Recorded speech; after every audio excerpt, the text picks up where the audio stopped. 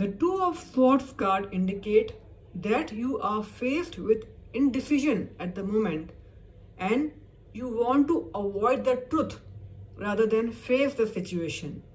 Emotional turmoil is causing confusion in your mind and the universe is encouraging you to shut down, think quietly, and then make an informed decision.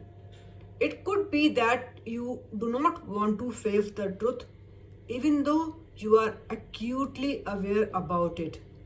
Maybe you have an relationship opportunity, but you have cut yourself emotionally. You are not ready for love.